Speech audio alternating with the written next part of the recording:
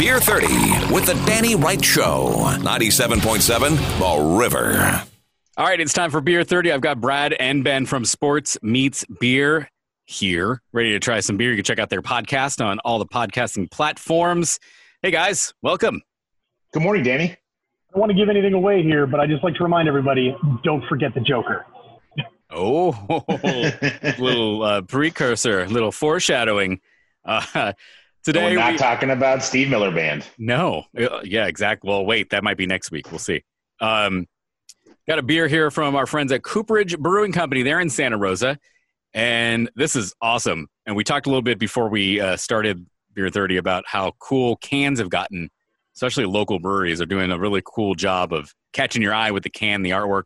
This is Motu Head Hazy IPA brewed with, I don't know, you tell me what the hops are. I don't even know. I don't want to mess them up.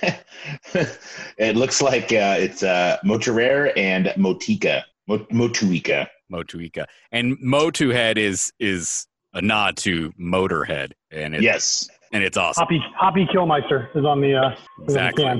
Well, hopefully this beer rocks our block off. I can tell you that. There we go. AATMF, we roll through this thing. It is, looking at it, is, it looks like a hazy. It's that hazy, yellowy little hint of copper in it. Like it looks like a Kern's Nectar. Right. Good lacing on the glass, though, more than we'd seen with some of these other ones. But, the difference here, though, going through, as we've said, the haziness is there's not much variety in the look of hazy. When we look at it, what are we expecting? It's not going to be green, right? We know that what it's going to look like.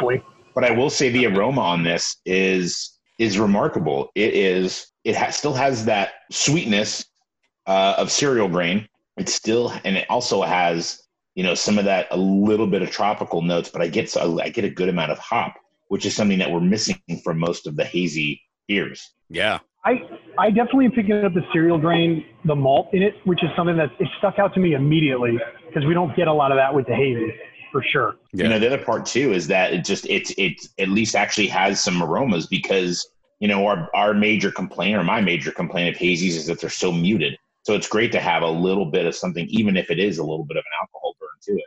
Yeah, it's definitely more complex. I'm sorry to interrupt, Danny. As the esters kind of burn off in that, though, there's definitely a little bit of peach, like just a little bit of stone fruit. Not, overly tropical like some of these beers that we've had in the past. Some of the hazies are. But I think the peach gummies, the peach rings.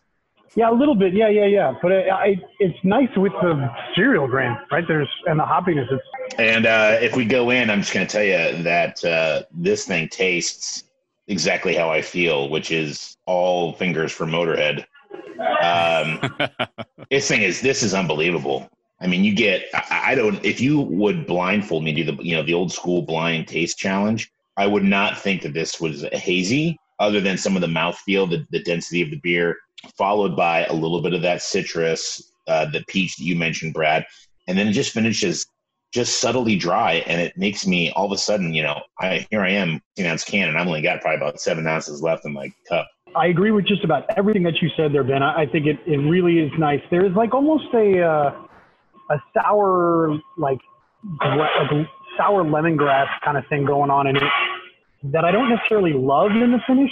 It sort of makes it feel overly dry. However, because of how good the initial sip is and how good it is on the front of the palate, it does make me want to go back in. I'm a little bit less strict on the hazies than you guys are, but there's more layers to this than most hazies, so that's very, very appreciated, I think. And I don't know. Do you think that? I think we've talked about this before. A lot of hazy drinkers, I think, choose it because they know how consistent they are, or they know exactly what they're going to get. The style doesn't vary very often. Do you think that this is different enough to throw those people off at all? I feel like hazies are starting to kind of wiggle their elbows around, almost like they're in a mosh pit. And they're starting to create some good balance. They're starting to do a little more than just having the same look, style, and basically fall into this category of just being it's just a hazy. And I think that's part of why we had such a hard time of really accepting and putting our arms around it. Because now we've had a few hazies that have had some hop qualities, some hazies that have had more malt qualities. Yeah, as everyone is getting more in tune with what hazies can be, this seems to be like the next evolution. I think you make a great point there, Ben. It's good. I'm pleased. I'm happy with this beer. I think it's nice. I like it. Moto Head Hazy IPA from Cooperage. Brewing Company in Santa Rosa. Thumbs up. You can check out this review and all the other Beer 30s at 977theriver.com and on the River app. And you can check out their podcast, Sports Meets Beer, on all your podcasting platforms. Once again, Brad and Ben from Sports Meets Beer, thanks again for being here. Oh, yeah. Thanks, Danny.